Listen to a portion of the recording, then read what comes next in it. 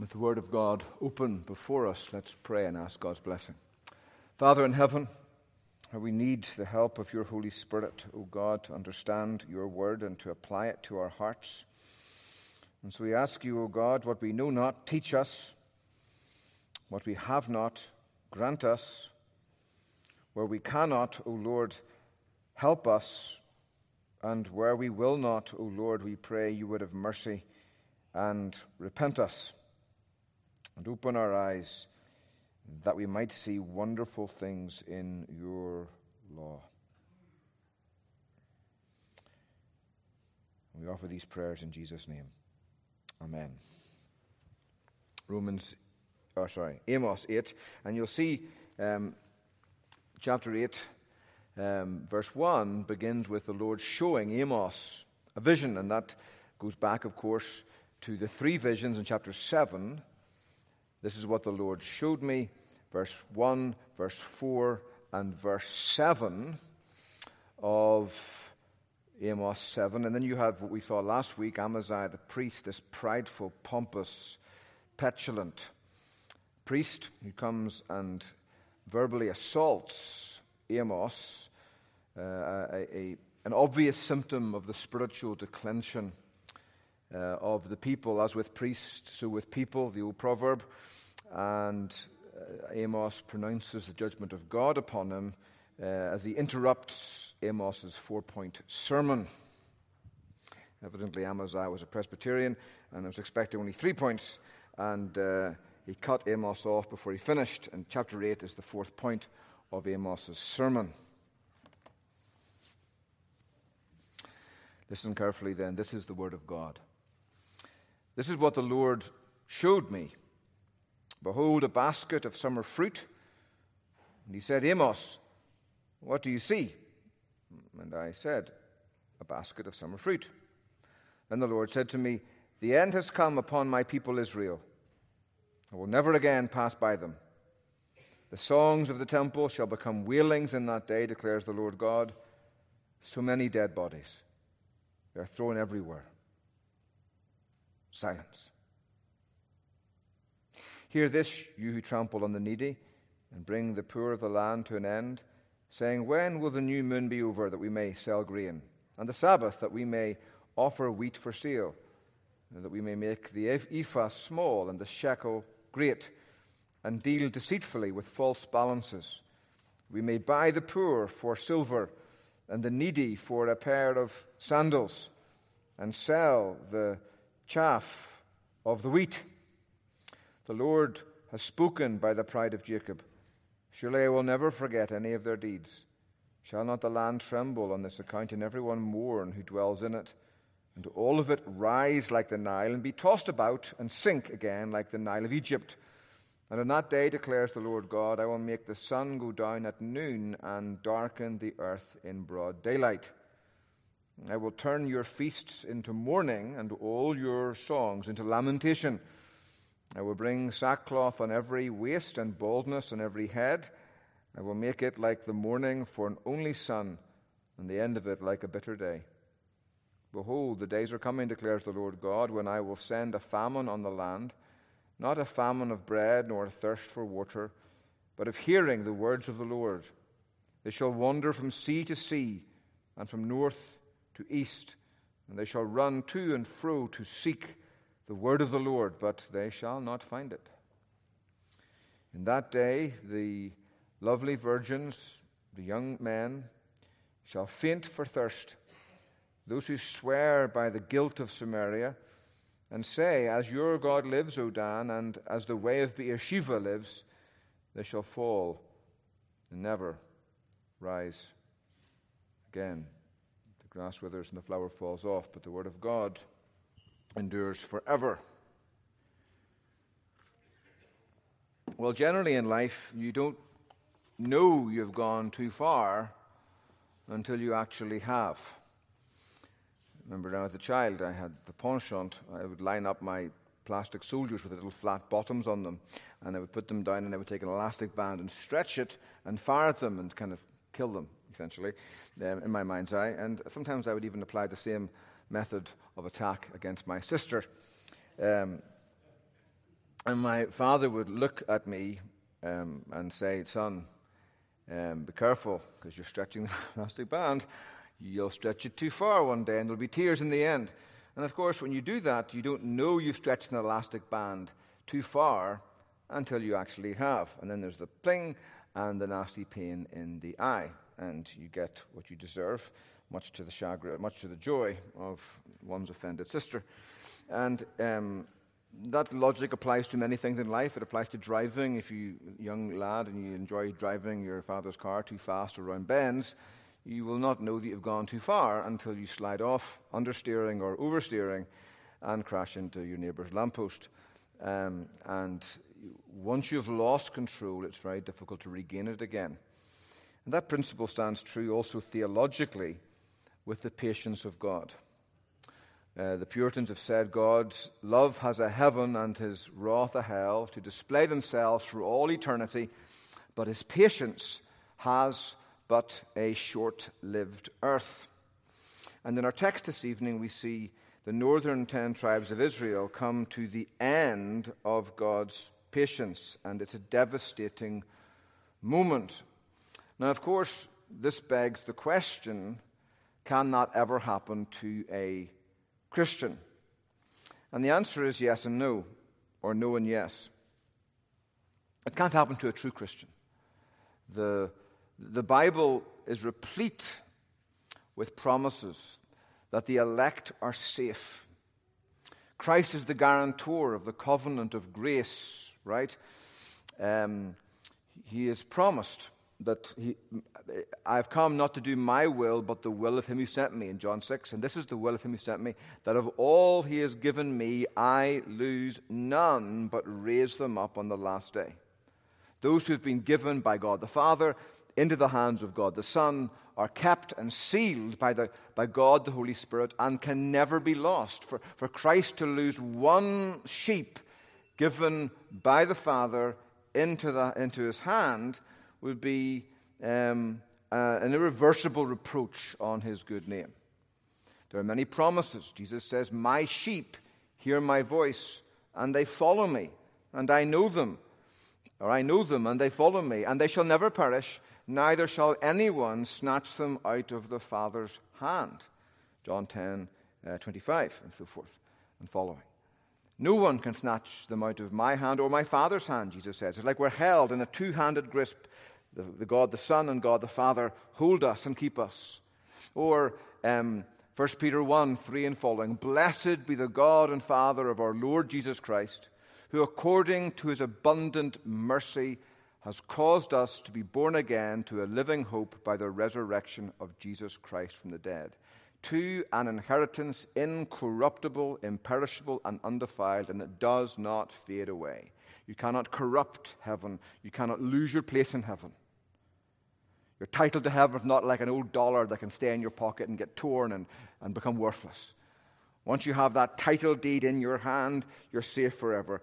Peter goes on, "We are kept by the power of God through faith for salvation, ready to be revealed in the last day." God's power keeps you. The blood of Christ guarantees you. And the Holy Spirit will never ultimately forsake you. Having said that, of course, it is one thing to be saved, another thing to know you're saved, another thing merely to think you're saved. And the Word of God to the church in 2 Peter 1 and many other places is essentially make your calling and election sure. And the New Testament is replete with warnings to the visible church, which contains true sons and false within her pale. If you live according to the flesh, you will die. And John Murray, the great professor of systematic theology at Westminster, said, there's no footnote there that if you're really sure you're one of the elect, this verse doesn't apply to you. He says this, for there is an irreducible, irrevocable logic there. If you, professed child of God, live according to the flesh, you essentially will prove that you were never called and never elect, and therefore you will die. And the promises, the threats like that in the Bible, and they're all over the place, Hebrews 6, Hebrews 10 as well, of course, the most terrifying of all, are there to lay hold of the lapels of pilgrims as we wander into the works of the flesh, to warn us, run for your life. And like Lot, we leave Sodom. And like Lot, sometimes the angels have got to grab us and pull us out of Sodom and we're saved. But sometimes there are those in our midst who are more like Lot's wife, who look back, and that look betrays the reality or lack thereof of their calling and election, and they perish. And even gentle Jesus, meek and mild, has said in his shortest but perhaps most penetrating sermon point, remember Lot's wife. It's not an Old Testament thing when God was cranky. It's an eternal principle for all God's people in both Testaments. And it was entirely unplanned, of course, but this morning's sermon is a beautiful New Testament parallel to this, as Christ hides himself from people who don't want to believe in him and casts them off into the darkness. And they're deprived from the arm of the Lord being revealed to them because of their wicked and willful refusal to believe. And sometimes our Arminian brothers will say, well, how can God judge somebody for not doing what they can't do? If they can't believe, how can God condemn them for not believing? And of course, the reason they can't believe is because they wickedly won't believe. It's a wicked refusal. It's because they hate God so much that they can't believe, that they're bound by chains of their own making. And so it's just for God to punish them and to condemn them. Just as I suppose a judge would rightfully condemn. If a pedophile came before a court and he said, what defense do you bring? Oh, I can't help myself. Every time I see a child, I have these thoughts and these desires, and I just can't help myself. You don't go, well, For a moment there, I thought you really had to make yourself abuse children against your nature. So it's not so bad now that actually you're enslaved to the thing. No, the very fact that his nature enslaves him, he can't help himself but abuse children, actually makes his offenses 10,000 times worse, right? And it's just like that with unbelief and rebellion against God. The fact that we can't because we won't is no defense. It actually heightens and increases our guilt. And so Amos 8 is a word written to the non-elect in the Old Testament church. But it's also a sign of warning, just like Romans 8. If you live according to the flesh, you will die. If you keep on sporting with God's patience again and again and again and again, you've got to be careful because you may prove yourself to be non-elect. And you don't want to find yourself in that position. It's like that car bumper sticker. I always want to get spray paint and write beneath it, all who wander are not lost. True. But I also want to write beneath it, not all who wander come back. Right? And so wandering away from God is a bad strategy from coming back to him again. It's like playing Russian roulette. It's a bad strategy if you want to live. You might not die the first time or the second time or the third time or the fourth time, but chances are in the first 6 times, sometime you're going to die, right? Unless you're using an automatic pistol with a magazine, and then you're in trouble the first time. But nonetheless, I digress. So Amos 8 is a very sobering passage, and it's a passage for us all to read in those moments when we think we can sin presumptuously. A bit like Heinrich Heine, the German novelist, who his last words were, "Of course God will forgive me. It's his job." No. Amos would say, "I beg to differ." And so this is the reality. It's the warning sign at the curve, in the mountains when you come up, and it warns you of these steep curves coming up to reduce your speed. Chapters like this are there for us to read whenever we're tempted to sin presumptuously. Almost like Psalm 19 when he says, "Keep your servant back from presumptuous sins, lest they rule over me."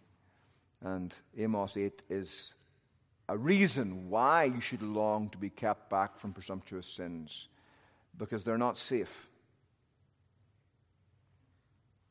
And they're significantly aggravated against God and against his nature.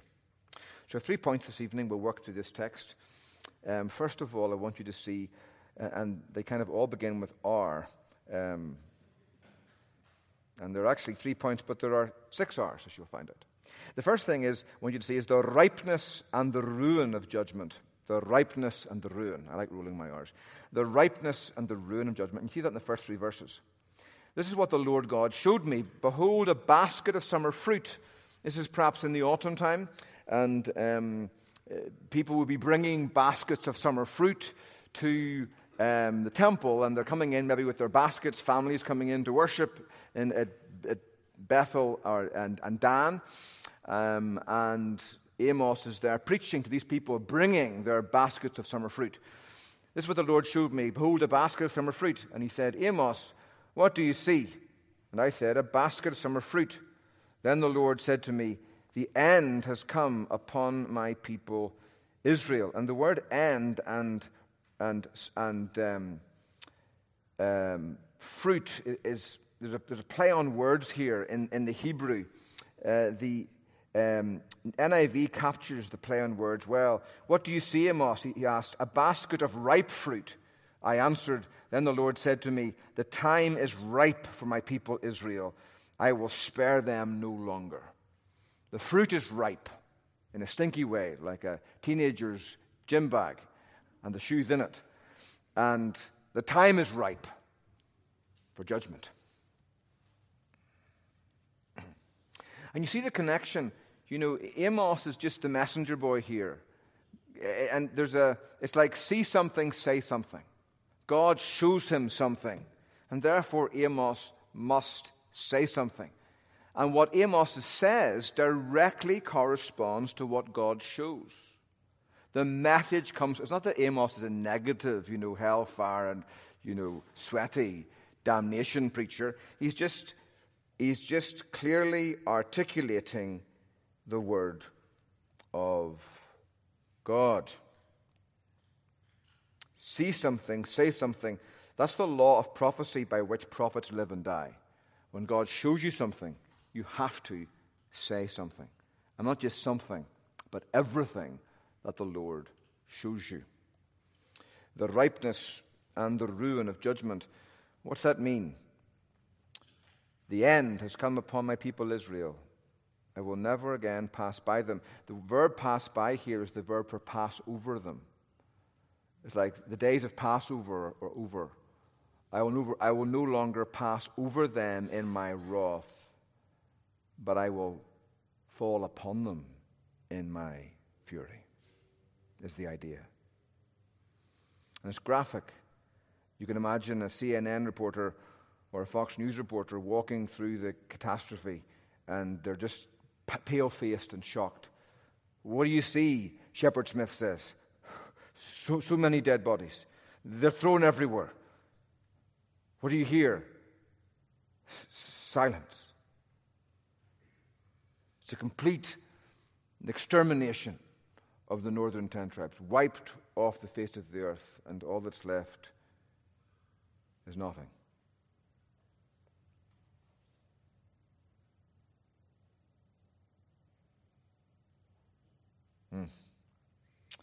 The ripeness and the ruin of judgment. God suffers long, but he will not suffer forever. And the word is, don't test his patience. If that's not the truth of this passage, I don't know what is. Yes, when sin abounds, grace is much more abound for the elect. How do you know, though, that you're one of God's elect? Essentially, you find in your life the restoring grace of God. You can say with some measure of frequency, the Lord is my shepherd, I shall not want. He restoreth my soul. Literally, he causes my soul to repent. He guides me in the pathways of his righteousness. Not perfectly, but progressively, purposefully. I'm seeing myself grow and mature. And it's a word for those who find themselves enslaved in this rinse and repeat cycle of sin. like the alcoholic who just constantly goes back. He gets drunk and next morning with a sore head, oh, never again, oh, never again. And as his neurochemistry kind of settles down during the morning into the afternoon, the hangover lifts, and in the evening he's climbing back again into the bottle. And the next morning it's the same, oh, never again, never again. And there's a sense, if that's you, whether it be alcohol or some other sin,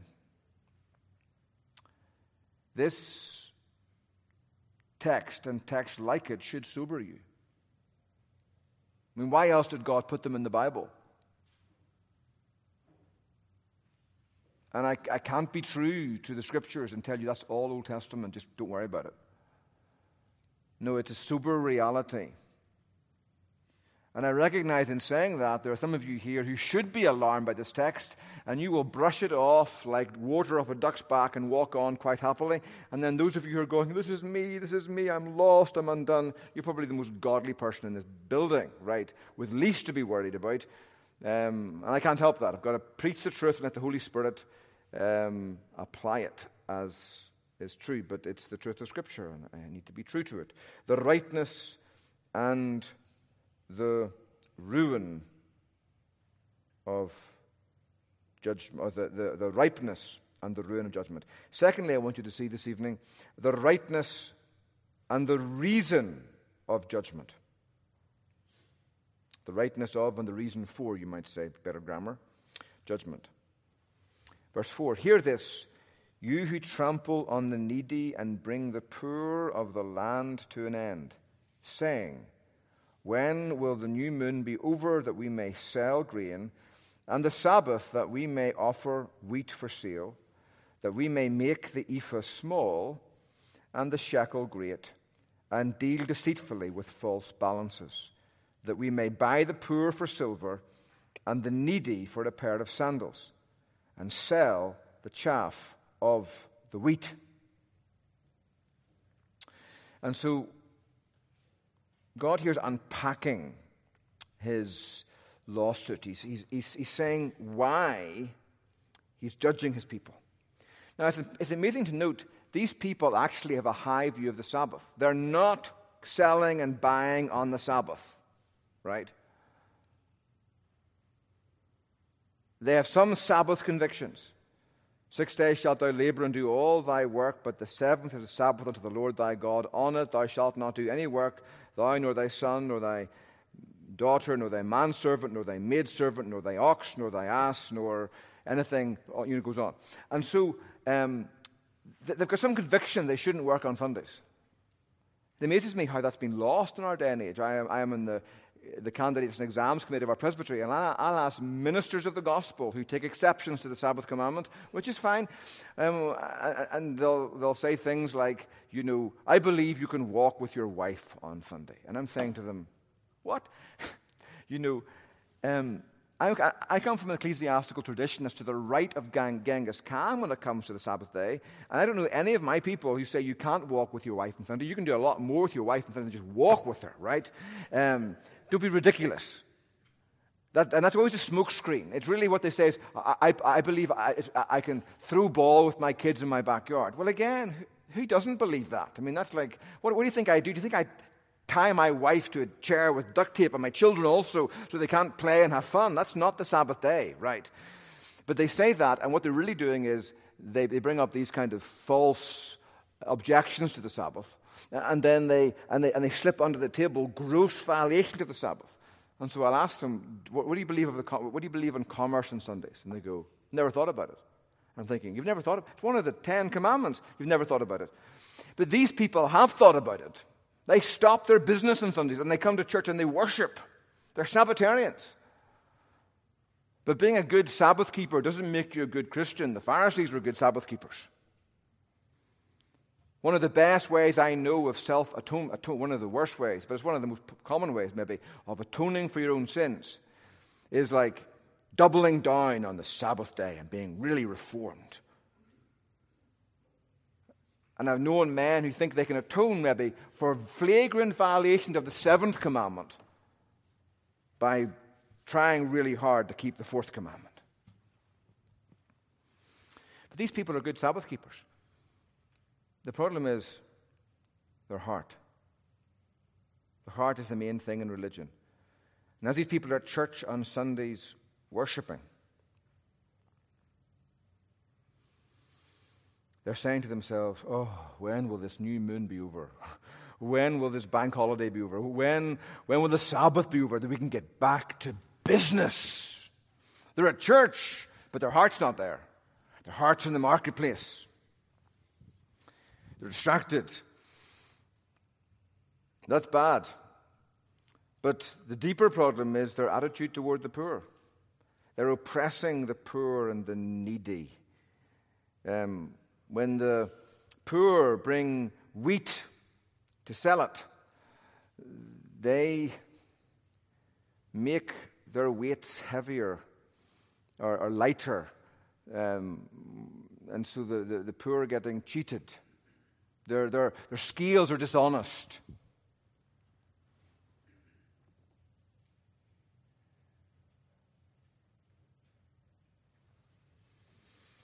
Alec Matier says they loved gain more than they loved honesty.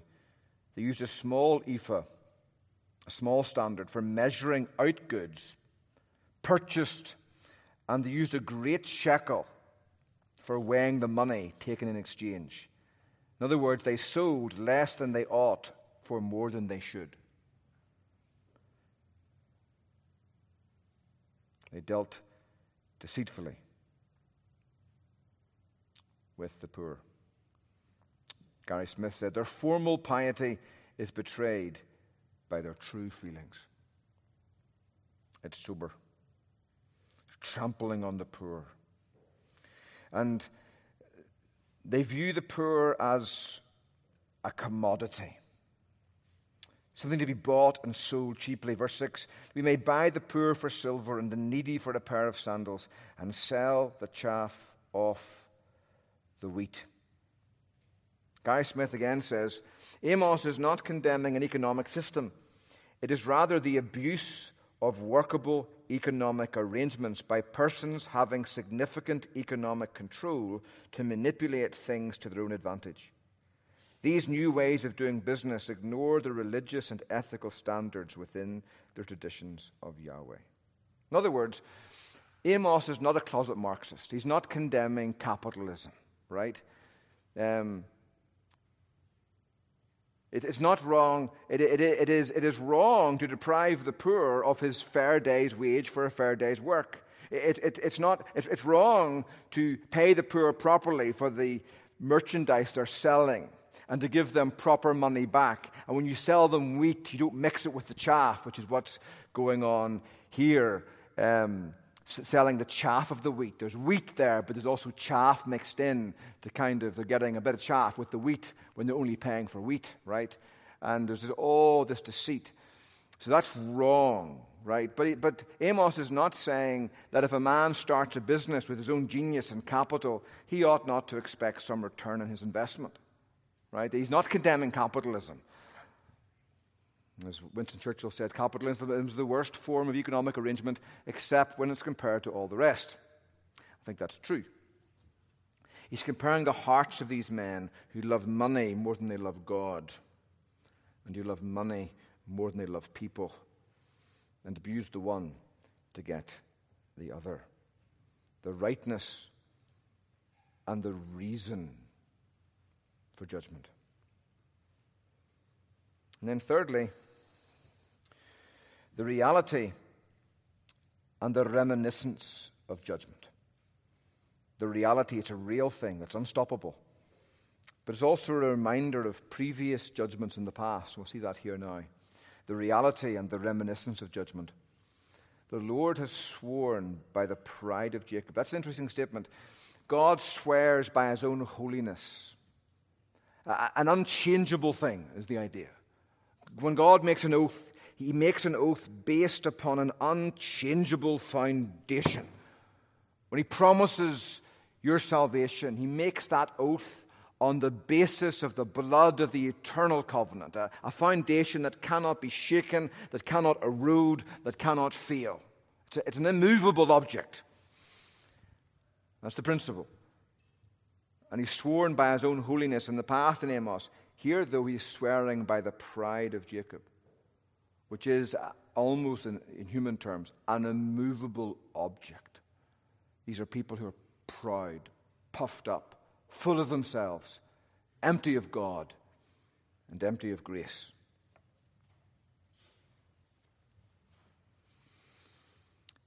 And notice the judgment. Shall not the land tremble on this account, and everyone mourn who dwells in it?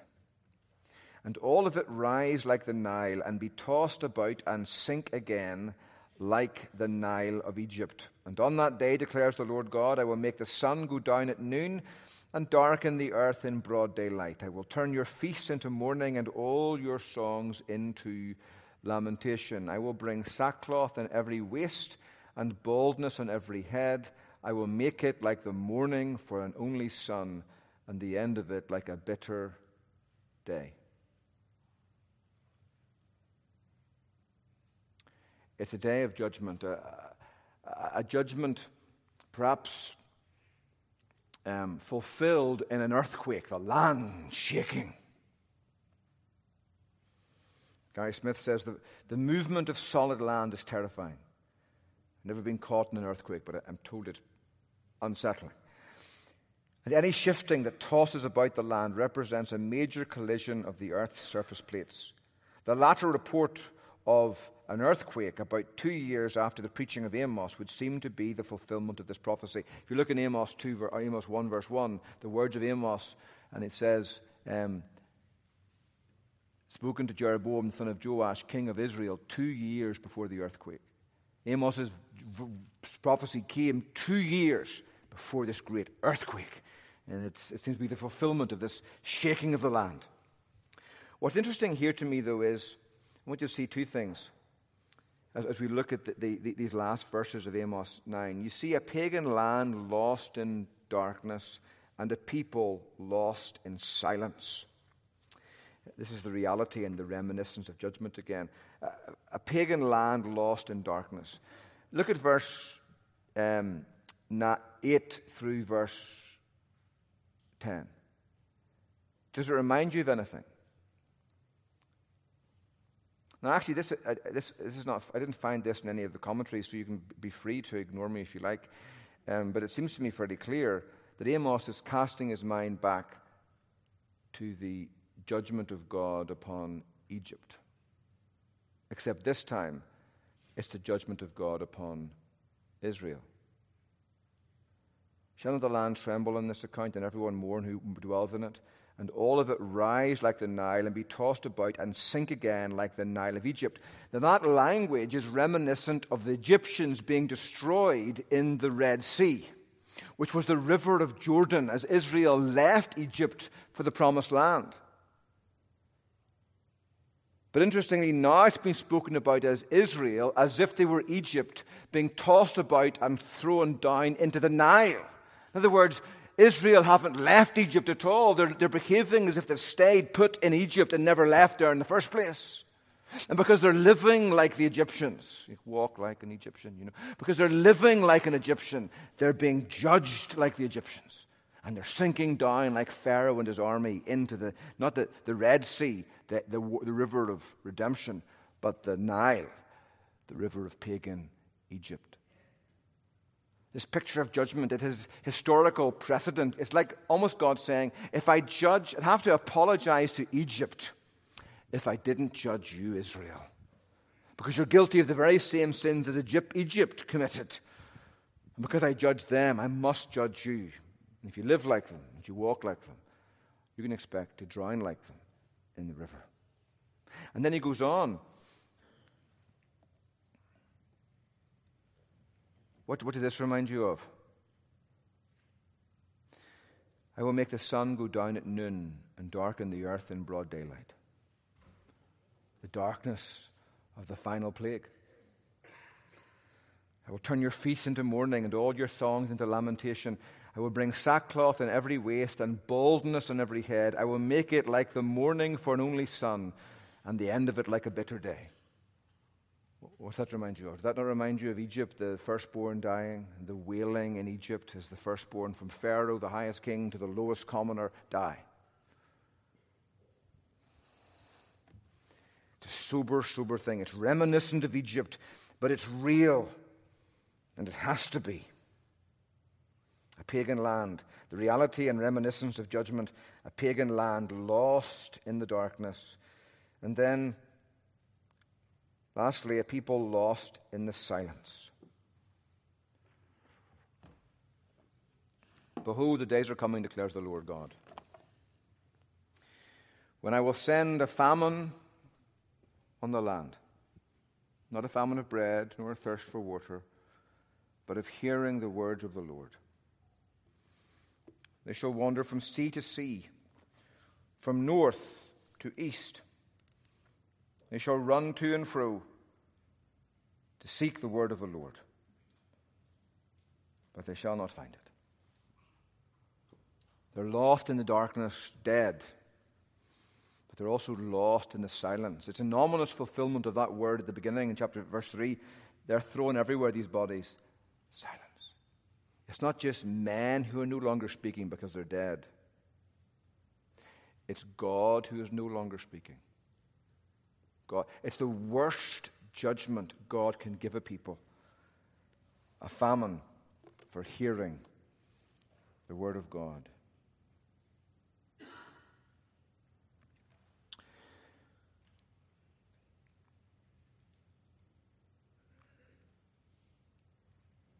And you see precedent for that. You remember in 1 Samuel 3, verse 1, now the boy Samuel was ministering to the Lord in the presence of Eli, and the word of the Lord was rare in those days. There was no frequent vision. I never forget Ralph Davis in class saying to us, boys, don't ever forget this. You may have all of Calvin's commentaries, and you may have your Hebrew and your Greek and all of the lexicons, but if you are not walking with God, no homiletical technique can make up for the want of a close personal walk with God. But if you're not walking with God, if you're grieving the Holy Spirit by the way you're living in private, the word of the Lord may be rare in your church. You may preach the Bible, you may explain the Bible, but there'll not be that sense of God coming down and filling the Bible with His fullness and speaking and thundering with a still small voice and a roaring thunder, depending upon the need of the people in the moment in the service of the word. And that's one of my concerns in the Reform. One of the reasons I believe why the Reformed Church is languishing. My former denomination, the PCA, I forget when it was around, I think, 2011 or so, we published our strategic report because for the first time we were the fastest growing church, evangelical church in North America, and suddenly we crested and we began to shrink. And the immediate thought of all the higher-ups was, maybe our strategy's off, we're not doing enough, and so forth and so on. And nobody stopped to ask the question, maybe we've grieved the Holy Spirit. Never crossed their mind. And yet hearing so many students coming out of seminaries and speaking and preaching and opening the Word of God, and what they said was true. It was like so much theological blah, blah, blah. Justification by faith alone, blah, blah, blah. Sin is very bad, blah, blah, blah. God is very merciful, blah, blah, blah, blah, blah. You know, but it came out with the power of someone reading the telegraph directory or the telephone directory. And if that's not happening here, it's only the grace of God upon me. I don't deserve anything less than to be cast out and thrown out into the darkness, right? But don't think that just because we have orthodoxy and just because we have, logos and other Bible study tools, that the Word of God won't be rare here if I or we or you grieve the Holy Spirit of God.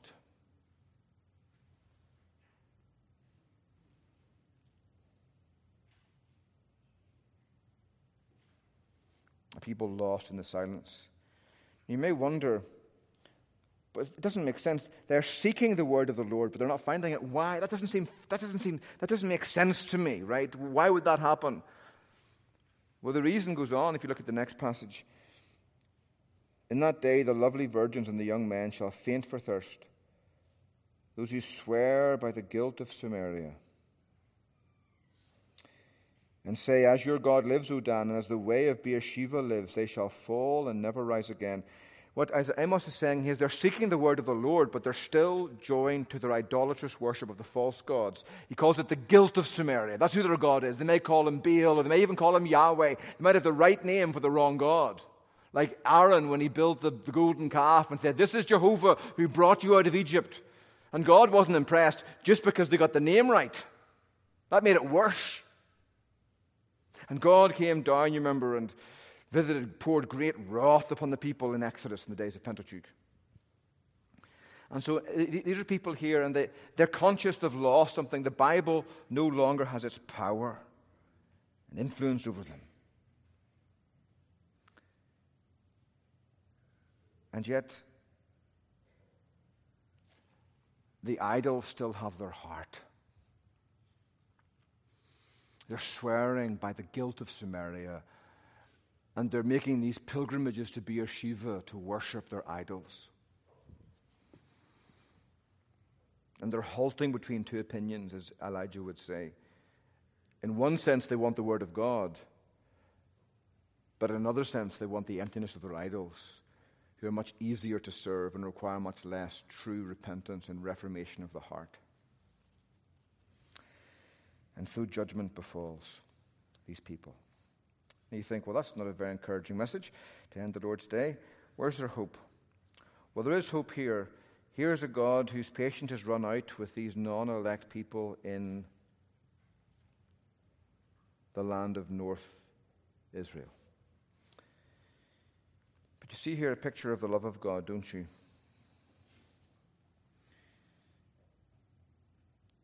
As you look at these people dying in the darkness, on that day, declares the Lord God, I will make the sun go down at noon and darken the earth in broad daylight.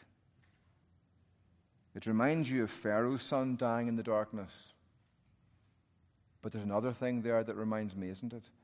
Not just Pharaoh's son dying in the darkness, but God's own son dying in the darkness. That God will treat his son Jesus like a wicked, scurrilous, unrepentant idolater and cast him out into the darkness, so that he might gather people like you and me into his warm embrace and call us well-beloved sons.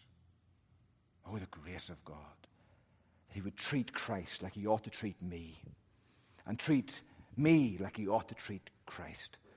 And every time the worship of God happens in this place, and may it always be this way, until the sun rises to set no more, Christ is offered from this pulpit, a God who will treat Christ as an idolater, that he might welcome you and me into true worship. He might punish Christ for our sins and bless us because of Christ's righteousness. And Christ dies in the darkness that we might live in the light. And yet, a God who is so great to offer such grace to people is not a God whose patience you want to provoke. I think it was Thomas Watson said, nothing is more cool than lead. You take lead and you put it against your cheek on a hot day and it feels cold. And yet nothing is more scalding when molten. Nothing more cool than lead. Nothing more scalding than molten. And Watson, I think it was, said, nothing more refreshing and cool than the love and mercy and patience of God, and yet nothing more scolding when provoked. And so maybe you're here today, and if the love of God won't draw you from your sins, professing Christian, and you're in this rinse and repeat cycle of sin. Oh, I feel sorry for it. I hate it. And the consequences are terrible. The hangover's awful. And then the next day, back again to the hangover. Day in and day out. Week in and week out. And the love of God is pulling you and should always be the greatest motivation. How can I sin and do this against a God who sacrificed his own son for me? And if the love of God won't draw you to repentance, then surely the God of Amos 8 and his patience running out and his wrath should, in one sense, terrify you toward repentance. And because God loves you so much, he's using both the left and the right arm, the right hand of love and the left hand of wrath, to pull you out of your sins. Turn ye, God says, with tears running down his face. For why will you die? It's like Israel, Judah, and Jesus outside Jerusalem, and he's weeping. And even in that moment as Christ is weeping, without any way denying the impassibility of God, Christ is weeping. And the angels are saying, oh, he's just like his Father. He's just like his Father. He that has seen me has seen the Father. God isn't going in heaven, son, pull yourself together. Don't you know you're supposed to be impassible, son? Stop this crying. No, he's giving you a picture of God there, the Son in the Father's name, crying over the Father's enemies because they will not turn and come under his wings, that he might shelter them from the Father's wrath. Why would you prefer your sins over such a Savior? Let's pray together. Oh God, our Father in heaven, we thank you for Jesus, his gentle, beautiful, kind heart, so patient. All day long, God has said, I hold out my arms to a wicked and disobedient people. And yet so often we keep turning away from you. We provoke your patience. We despise your love. And Paul says, do you not know that the goodness of God leads you to repentance, but in accordance with your hardness and your impenitent heart, you are treasuring up wrath for yourself in the day of wrath and revelation of the righteous judgment of God, who will render to every man according to his deeds. O Lord Jesus, grant that your goodness and your mercy will lead me and this people to an honest, whole soul, top to bottom repentance. We might carry the grace of repentance with us constantly from beginning to end through faith in Jesus Christ, who loved us and gave himself for us. We pray. Amen.